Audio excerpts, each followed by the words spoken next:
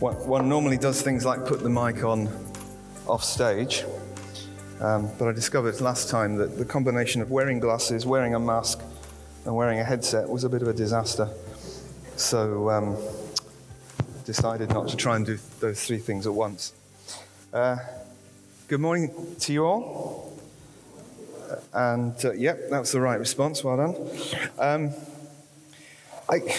I feel like I want to start by saying it's good to be back because some of you will know we've spent quite a bit of time away over the last few months, various family matters. Catherine, you'll be pleased to know, is now safely moved and settled into Coventry, where she's got a job, and she's just started that. She's settling into that, and things are going well. She's got a little flat down there. So she's moved on. We've also had a weekend away having a wedding celebration for my other daughter and her mate. They actually got married last year during the pandemic, but of course it was restricted numbers. So a few weeks ago we were able to have a family celebration, which is nice. But it does mean that between those two events and other things, we seem to have spent most of the last 2 or 3 months travelling up and down between here and the Midlands. So it's nice to be here this morning, nice to be back, and it's nice to be taking part in this series where we've been going through the absolutely amazing prophecy that many hundreds of years before Christ, the prophet Isaiah had when he saw the kind of names that were going to be given to the child that would be born to us. And we've been going through those, haven't we, over the last few weeks. Let's just read again that one verse from Isaiah chapter 9, which says, "For unto us a child is born, to us a son is given, and the government will be on his shoulders, and he will be called Wonderful Counselor, Mighty God, Everlasting Father, the Prince of Peace." What an amazing thing that many hundreds of years before this child was born, God gave Isaiah some insight into some of the things that this child would become. And today, our topic is the Prince of Peace, which I hope is good news for you because we all need a bit of peace, don't we? Certainly in the current climate. I don't know about you, but I'm not a big fan of church billboards. You know, outside a lot of church buildings, you see these big billboards, and they often contain corny slogans that somebody's thought were funny. And most of them, when I read them, I'm sorry, but I don't. You know the kind of thing, you see CH and then a gap and then CH underneath it says, "What's missing? You are." And I just think, you know, is anybody attracted to church because of that? Who knows? I don't know. So I'm not a big fan of church billboards generally, but I remember seeing a church billboard that really impressed me. I was working in London, and I was staying just 3 or 4 miles out of central London, just near one of the train lines. And I used to commute, along with many thousands of others, of course, by train into central London every day and back again to where I was staying. And the train track at that particular time, going into, I think it was London Bridge, it kind of goes at roof level. So it's raised up on one of those viaducty type things with the little arches underneath that you see on crime shows. Crime shows seem to love the little arches, don't they? Yeah, there's always a dodgy workshop in one of those little arches that's part of the crime programs. But anyway, so there you go. You're travelling into London, packed commuter trains, quarter of an hour late, of course, they always are, aren't they? And you're going, and all you can see is rooftops. All you can see is rooftops. And one enterprising church put a billboard on top of their church building so that as you commuters go past, it's right there. And on this billboard was just simply 4 words: no peace without Christ. And do you know, the first time I saw that, I almost laughed out loud because I thought, what a brilliant way to use a billboard. None of your corny jokes, just a very, very clear message. No peace without Christ. I wonder what you think of when you think of the word peace. Do you think of absence of conflict? Do you think of those times when you've had some really, a busy few days and you come home and the busyness is over and you can just sit down and, peace. Who knows? We're about to experience a different sort of flavour of that, of course, as I've just said.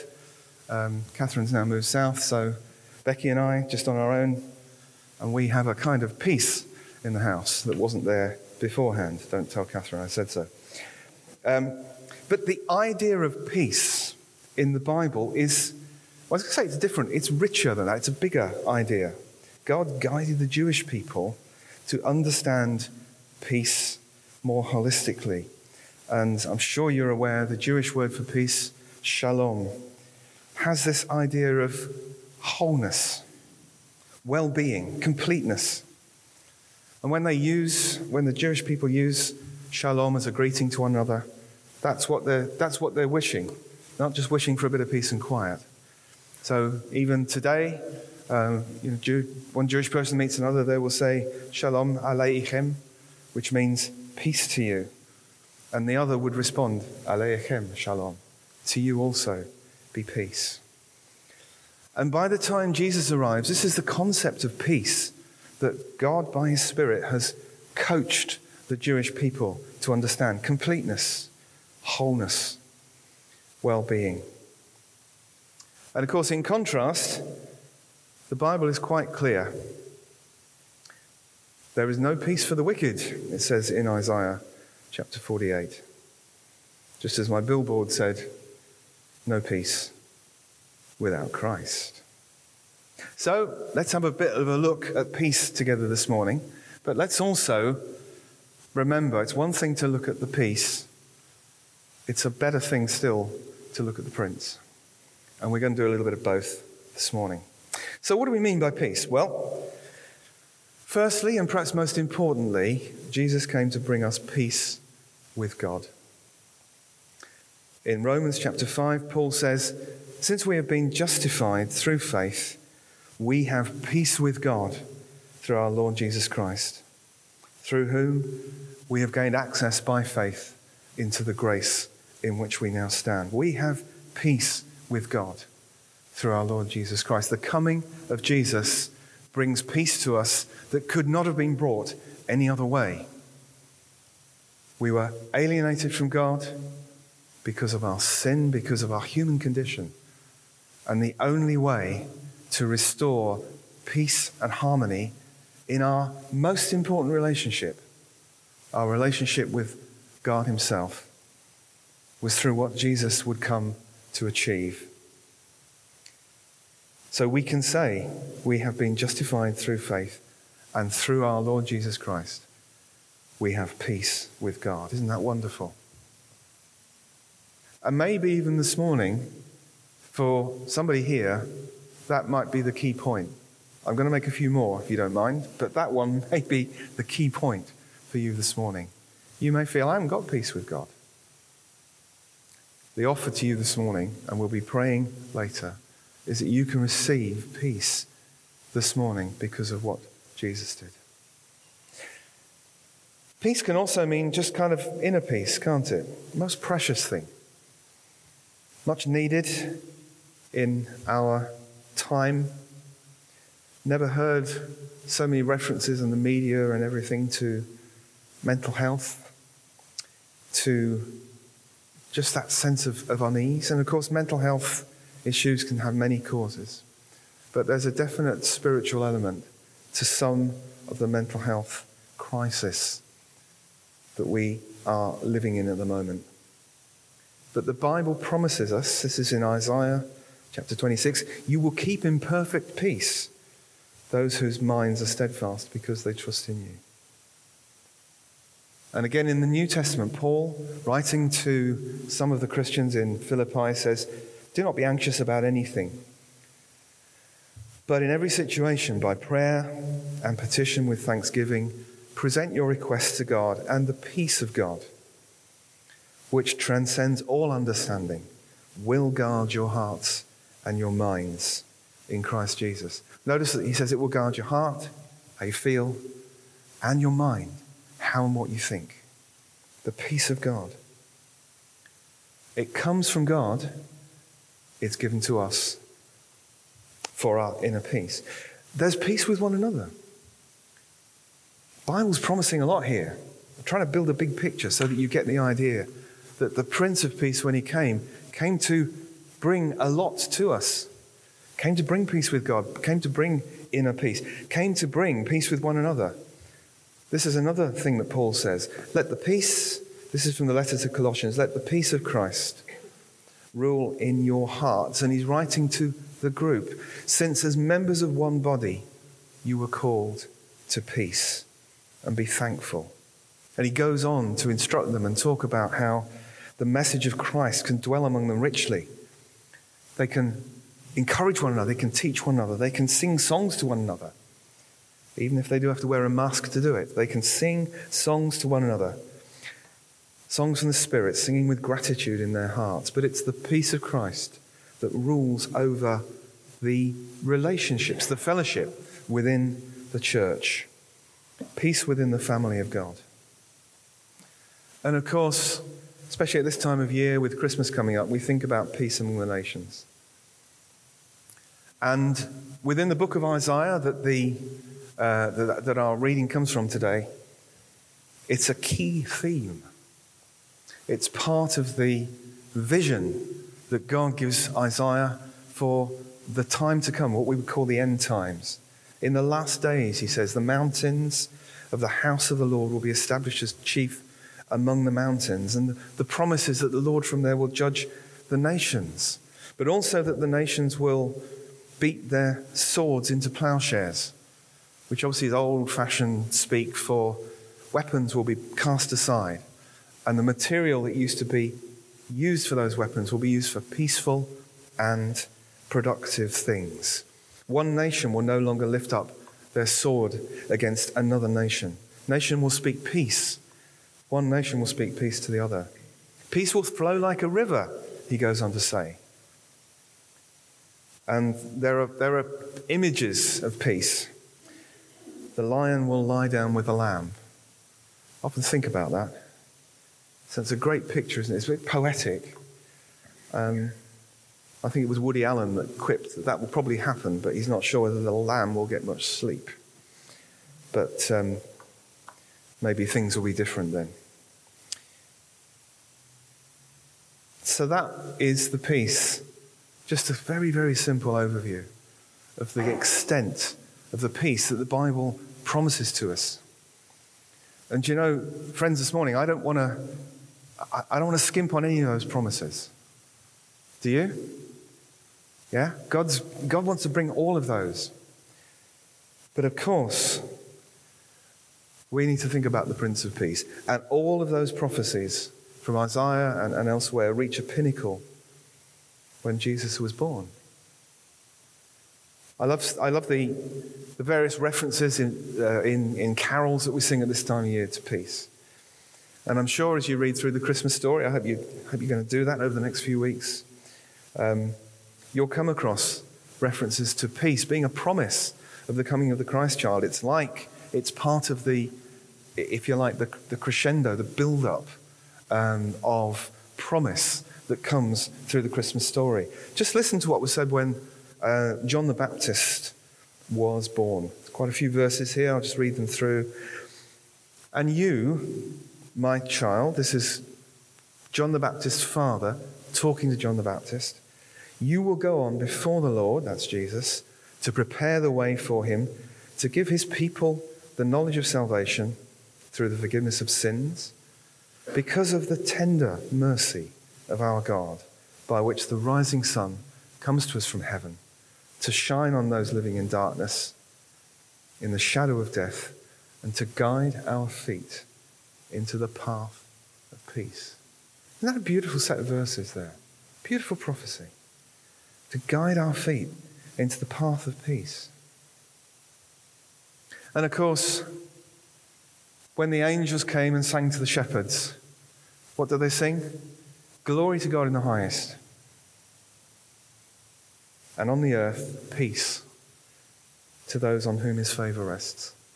The promise that is embedded in the whole of the Christmas story, that peace will come to all the earth. And it comes through Jesus. You know, Jesus epitomizes peace, doesn't he? Just think about all of the things that don't think about them all, listen to me, but think about some of the things you know about Jesus during his life, during his ministry. Think about the calming of the storm that we read about in Luke chapter 8. You know the scene, I'm sure. Jesus had a busy day, disciples, they need to cross the lake. So they get into a boat, and as they get out on the storm, as they get out onto the lake, things start to get a bit choppy. The weather gets bad, and the storm is suddenly upon them. And there's Jesus just asleep in the back of the boat. Disciples get all panicky, start to row furiously, start to bail water out of the boat. And eventually somebody says, I think we should wake the Lord. So they do. Of course, by this time, they're a bit agitated. Don't you care, Lord, that we're drowning? So Jesus just gets up and says to the storm, peace, be still. And it was. Isn't that amazing? And the bit that always gets me is, he then turns around to the disciples and says, you didn't have much faith, did you? Where was your faith? None of this kind of, there, it's all right now. It's, where was your faith? That's a bit of a challenge, isn't it? But Jesus was in command.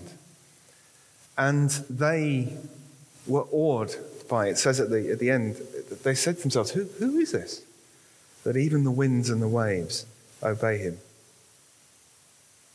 But Jesus was always in command in any situation that he was in. Even the direst situations, Jesus was in complete control. He had an inner peace. He exuded it. He modeled it for us. He presented it to us. You may remember a few weeks ago, the last time I spoke here, my topic was Barabbas. And as part of the preparation for that, I was looking again in depth at the whole of the trial scene. And even in that most intense of experiences for Jesus the man, when you read the story carefully, it's Jesus who is in complete command. Everybody else is swayed by something or other. The crowds are getting agitated.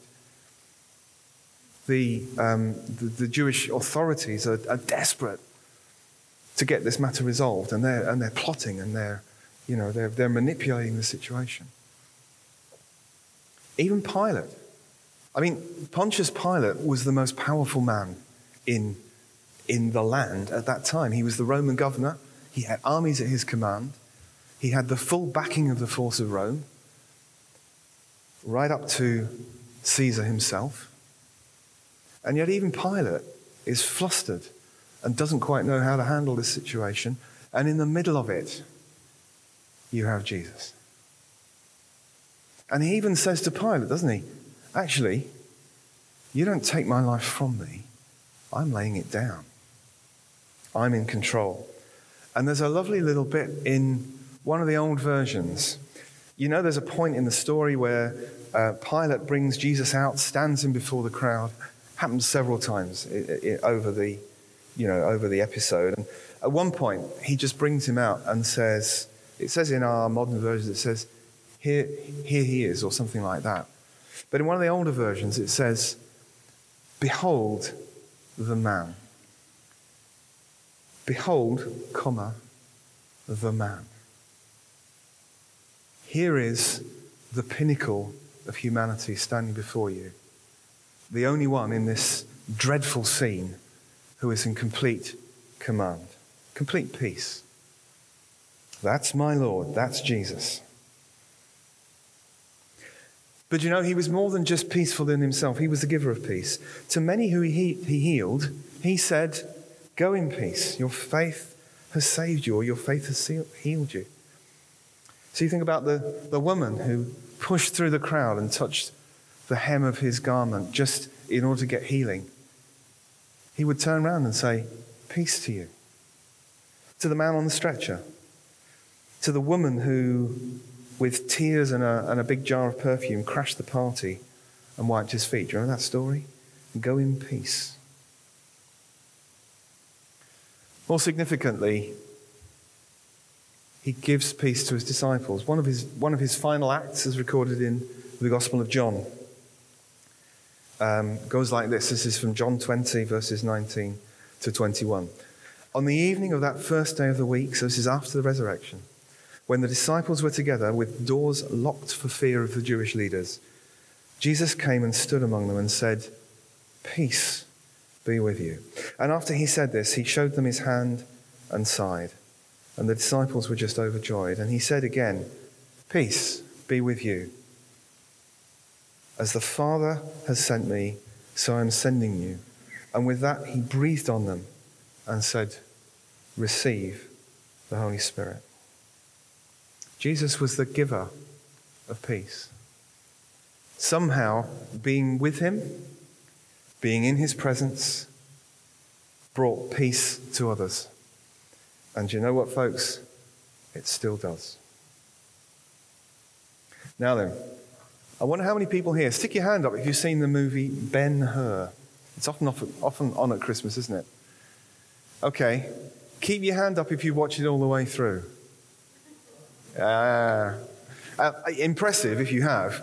It's about 3 hours long. I think I've seen every particular scene of Ben-Hur, but I guarantee you I've not seen them all at once. It was always on at Christmas when I was a kid, and you'd switch it on, and you know, you'd either see the bit where they're rowing or the chariot race or whatever. And I mean, I don't know whether I'll ever watch it all the way through in one sitting, because the movies were a bit slower paced in those days, wasn't it? Was it done in, 40s, 50s, something like that? Charlton Heston looking all kind of anxious. The story of Ben-Hur is one of a Jewish prince who is so angry at Roman rule and Roman occupation, as many were. Again, we've talked about that before. And he goes through a series of life experiences that are, that are really hard to cope with, hard to take for somebody who basically is from a kind of royal family within the Jewish setup. But the people that wrote Ben-Hur knew their gospel, because the climax of the film has this most amazing scene where, firstly, Ben-Hur is one of the crowd that witnesses the crucifixion.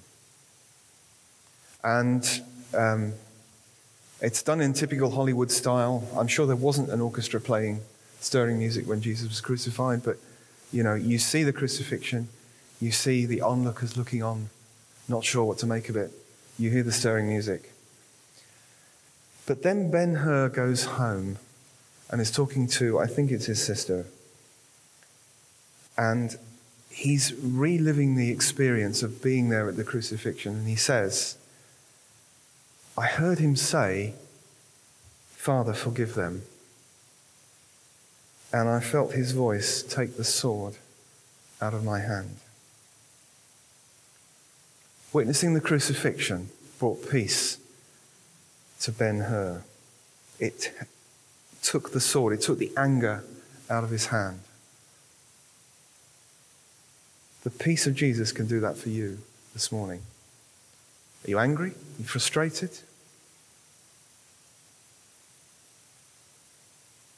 The Prince of Peace. Do you know what?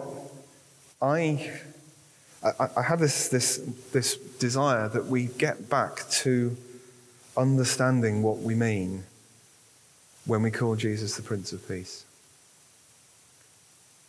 See, I wonder if in our culture the word prince has become a bit of a loaded term. Princes that we know about are not perfect, are they? Even the better ones, and I'm not wanting to be political here in any way, shape or form, but earthly princes let us down, don't they? They're not perfect. Princes, rulers, government, people, maybe many of them trying to do their best that they can. And yet, time after time, we look at news reports of princes, of governments, and we just feel so let down and disappointed, don't we? Well, I do. Don't know about anybody else. You read some of what we've witnessed this week on the news. Shocking. But we mustn't let that colour our view of the one Prince who is perfect, the Prince of Peace. I even think we need to recover the kind of romance of the prince that most of us would have experienced in childhood. It's not for nothing that, I think sometimes God's in things that we go through. And the idea that we grow up with fairy stories, and they're just stories, but they allow us to believe that the prince can be a hero. They allow us to think the prince can be the one that comes in to save the day. They allow us to have a big view, a righteous view, if you like, of princedom. Well, that's my Jesus. He's the Prince of Peace, and he is the one entitled to say, I am the Prince of Peace. So are you prepared to take that view of him this morning? Are you prepared to receive that into your hearts? You can trust him. He will never let you down. One more thing I want to bring you to, and that's we need to think about the community of peace, because that is who we are. That is who we are. We're not just called to admire from afar, although we are called to do that. We're not just called to take his peace into our own lives, although we are. We're also called to be a community of peace. There's a marvelous section in Paul's letter to Ephesians where he says, he himself, Jesus, is our peace, who has made two groups one and destroyed the barrier, the dividing wall of hostility. And he's talking about the relationship between the Jewish people and what the Jews would have called the Gentiles. In other words, Jews and everybody else. And that was a big them and us. But Jesus destroyed the barrier between the two, the dividing wall. His purpose was to create in himself one new humanity out of the two, thus making peace, and in one body to reconcile both of them to God. He came and preached peace to you who were far away, and peace to those who were near. That was his job description, if you like, to preach peace to both those who were close to God and those who were far from God, to bring all together into one big family. Peace.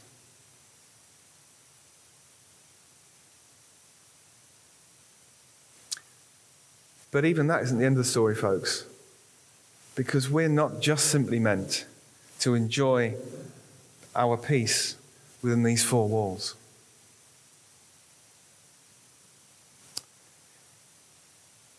There's a thread of peace throughout the whole of the Bible, which is around peace going out from the people of God into the world around.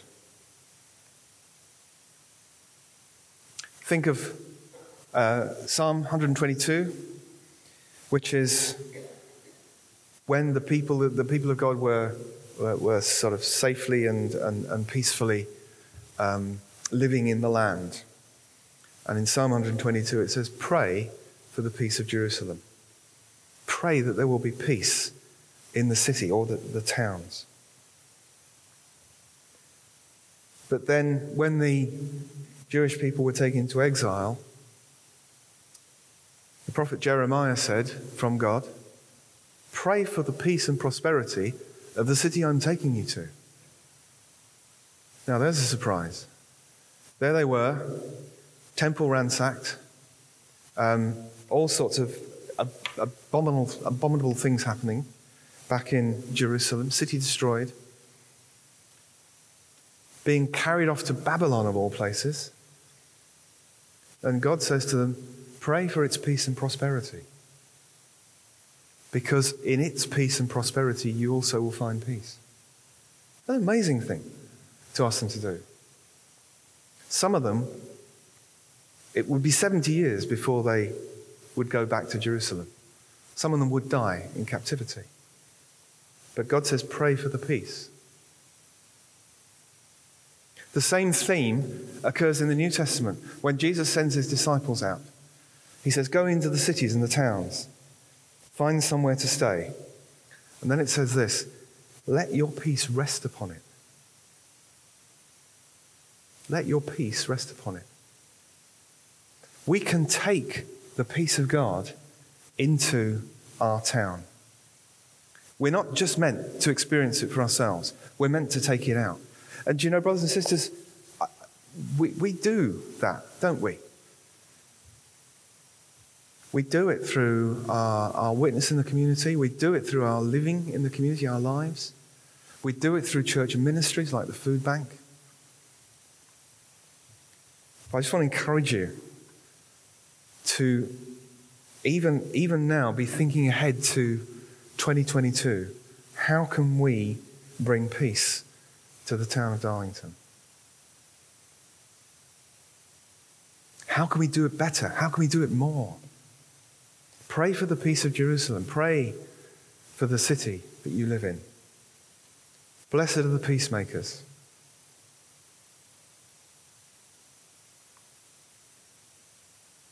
What an amazing thing to know the Prince of Peace. What an amazing thing to think that the peace of God is so all-encompassing. And what an amazing thing that we can be the bringers of peace to others. Not our peace, but we can bring his peace to others. Do you know people who are struggling at the moment? I bet you do. I do. Friends, family, maybe others within the church. It's a difficult time. Let's not be, we're not being unreal. But you can pray for the peace, for them, for those around you, and see wonderful things happen, I believe, as we share that. I'm going to ask the band to come up because I think it'd be good for us to have a little time of response. I just want to tell you one. I just feel to go back to something I said a while ago about having our peace, having God's peace within us. God can give peace in the most extraordinary circumstances. As part of the prep for this, I was looking again at the story of a lady called Corrie ten Boom, who lived in the middle of the 20th century, a Dutch lady, and she was caught up in the horrors of the Second World War. She and some of her family were taken captive and taken to one of the Nazi concentration camps. But she and her sister experienced the most amazing peace in the middle even of that horrendous, unimaginable situation. I also heard the testimony this week of somebody Christian minister, and was going through a really difficult time when everything felt like a battle. Anybody identify with that? Everything felt hard. Everything felt difficult. There were practical problems and there were spiritual obstacles. And everything felt like a battle. And one night God gave him a dream. And in this dream, he could see himself wrestling with two monster-like creatures. Wrestling away, trying to get the better of him. And something in him, in his dream, said, "Look up." And as he looked up, he saw towering over the situation the figure of Jesus. And Jesus was just smiling at him. He wasn't saying, "Go on, get stuck into the battle." Jesus was just smiling. Gave him the thumbs up. Everything's fine. And here he is wrestling with these obstacles, these, I guess, spiritual forces. And Jesus is just there grinning at him. It's all right. Peace. I'm in charge. Peace. I'm in control. Peace. The battle is already won. Peace. I've made the way for you to experience my goodness. Peace. I love you. So does God, says Jesus. Isn't that wonderful? So, what I'd like you to do as we start to come towards a close this morning, search your heart. Do you know the Prince of Peace?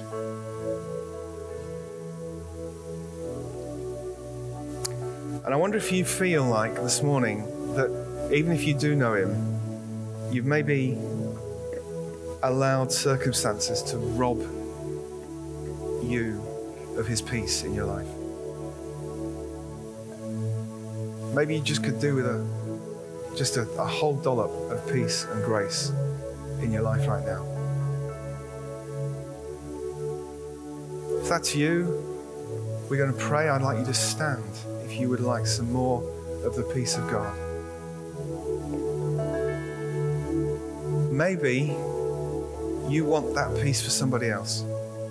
Maybe you've got on your heart somebody who's deeply troubled. And you just want to pray, Jesus, may your peace come upon my friend, my neighbor, my work colleague. If that's you, I'd like you to stand as well. And if you just want to be a bringer of peace, if you want this church to be a living and active bringer of peace into Darlington, perhaps you would like to stand as well. And then let's pray together. So if any of those apply to you, would you stand now if you can do so?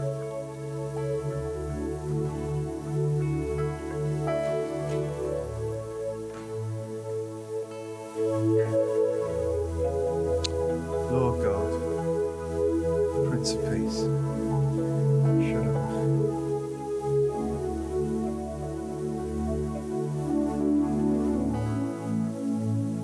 Lord, thank you for that image of you towering over it all.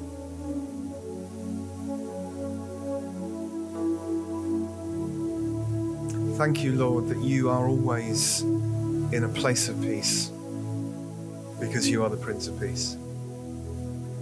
But thank you, Lord, that you don't keep it to yourself. And Lord, I just pray by your Spirit right now, Lord, in this room amongst us, Lord, will you bring peace? Lord, bring peace to troubled hearts, Lord. Bring peace to the stressed.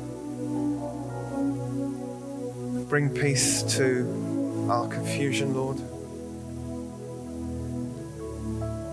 Lord, we give to you our anxieties, our worries, our concerns, our situations, our circumstances. Lord, we bring to you loved ones, friends, colleagues.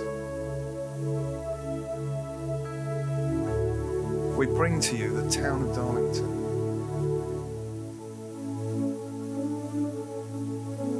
And to you, the Prince of Peace, Lord, we say, will you rule?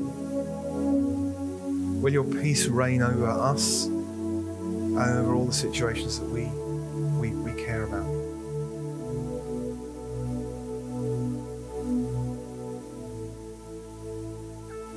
And friends, if any of you are standing up because you want that peace for the first time, then I'm just going to give you a prayer to pray in your heart.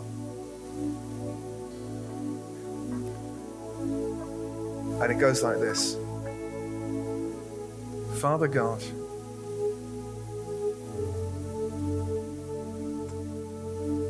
I want the peace that only comes through Christ. Father God, I turn to you. Father God, I ask you to take my sin through the blood of Jesus Christ. And Father God, I want to receive your forgiveness right now. Lord, fill me with your peace. And you know, if you've prayed that prayer this morning, come and see one of us afterwards. And there'll be things that we may need to just chat through. But it's a wonderful moment when you pray that prayer.